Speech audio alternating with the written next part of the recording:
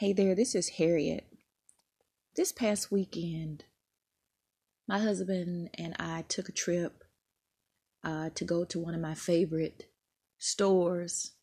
I'm trying to rearrange and put together my wardrobe capsule, so it's taking a little bit of time to get rid of things and to collect newer things, better quality things, and so he took me for a ride. And while we were out of town, we bumped into this professional who owns his own business, and he invited us to meet his wife.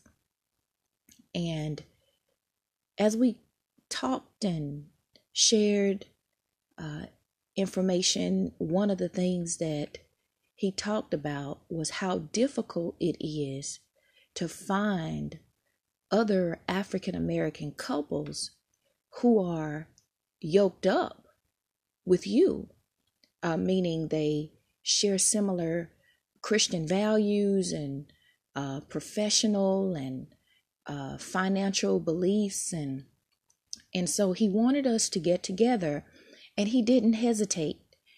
He invited us to come and meet his wife, and we fellowship together, and it was one of the most beautiful experiences I had ever had. It was one of the most beautiful experiences that I have had in a very long time. And he was very proactive about scheduling a time when we could all get back together again. He didn't say we're just going to get together. He said, let's schedule a tentative time. And that was so impressive, but not just what we learned from the time.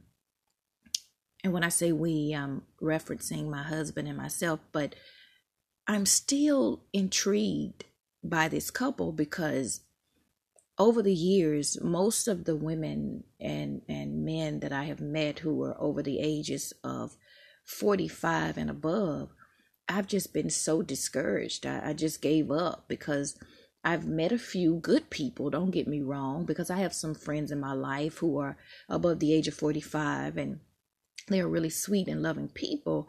But for the most part, most of the women I have met who are 45 and above, I just cannot manage to understand why it's so difficult to have good quality friendships and relationships with this age group. But anyway, and this couple that we met, they were much older, but their soul and their spirit was it was magnetic, and it was obvious that these two had been on the Christian journey for a while. So we were so blessed. The fellowship was beautiful. Just a beautiful couple, blessed, so blessed, and we're so thankful that they took the time to share time and space with us. But there was something that the man said that was profound. And now let's keep in mind that this couple is very accomplished, and they've been married for over 30 plus years, and they have a beautiful family and a very prosperous and successful business. So it was very intriguing, but there was something that this gentleman said, and he truly is a gentleman. He said if he was to do anything, and as African Americans, what we must try to teach ourselves and our children is how to avoid the pitfalls, and how to, and I'm paraphrasing, how to prevent ourselves from being so distracted and bothered by racism, bothered by jealousy, bothered by those who have that impoverished mentality, crabs in a bucket mentality, but that it was more important that we learn how to maneuver through racism, maneuver through jealousy and envy, maneuver through those people who share that impoverished mentality and those behaviors that are a product of that impoverished mindset.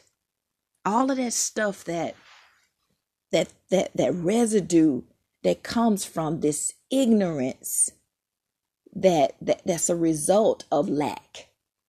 And so when he said maneuver, because what I noticed all these years, I have always allowed myself to be in some way distracted by the behavior of the impoverished mindset, the behavior of lack.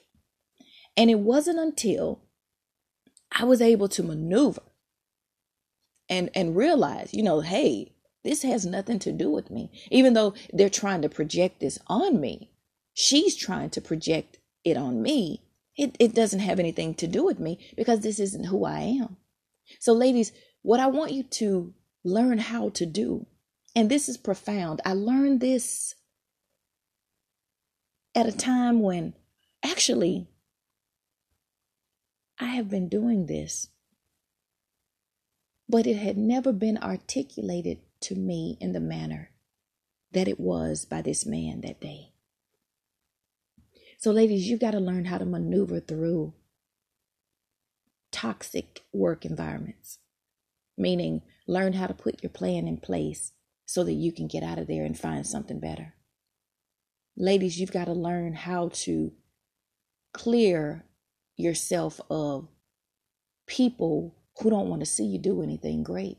You got to learn how to forgive so that what has happened to you doesn't continue to prevent you from moving forward in your life.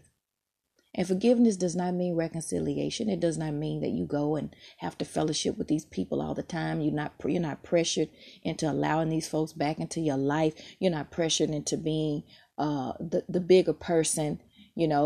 I could care less about being the bigger person. I just want to please God. And pleasing God doesn't mean that your forgiveness looks like what a lot of people want your forgiveness to look like so that it benefits certain parties involved.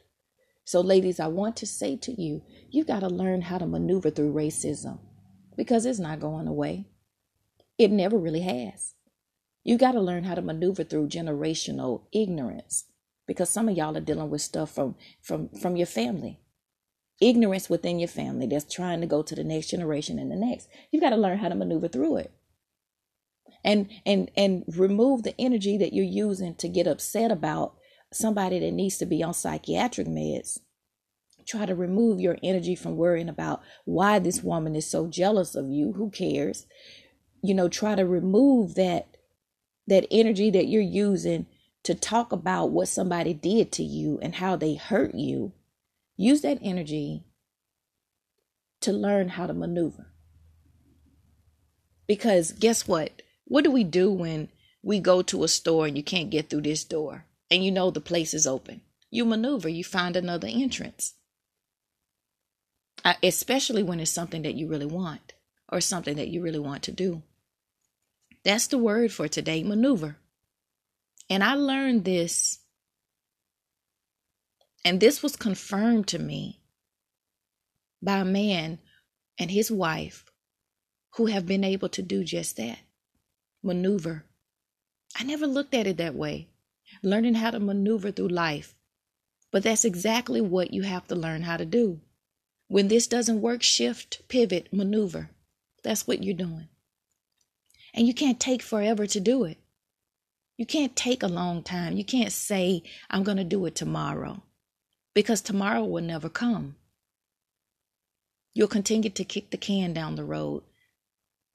And you look up 10, 15, 20 years later and you haven't done anything. You look up 10 and 15 years later and you're still fighting with the dragons in your family. You're still fighting with the monster that you're dating that you should have let go a long time ago. You're still fighting with your spouse. You're still fighting with his ex. You're still fighting with your children, adult stepchildren. You got to learn how to pivot, shift, and maneuver. You do. Adaptability is everything. And that's something else that this gentleman said to me. He said, you've got to learn how to adapt. And so, ladies, we've got to learn how to do that. We've got to learn how to adapt. Because change is going to constantly happen. It's inevitable. In fact, I remember Clint Eastwood saying that in one of my movies. But anyway, I just thought I'd share this with you over a cup of coffee on this beautiful Saturday morning. God bless you.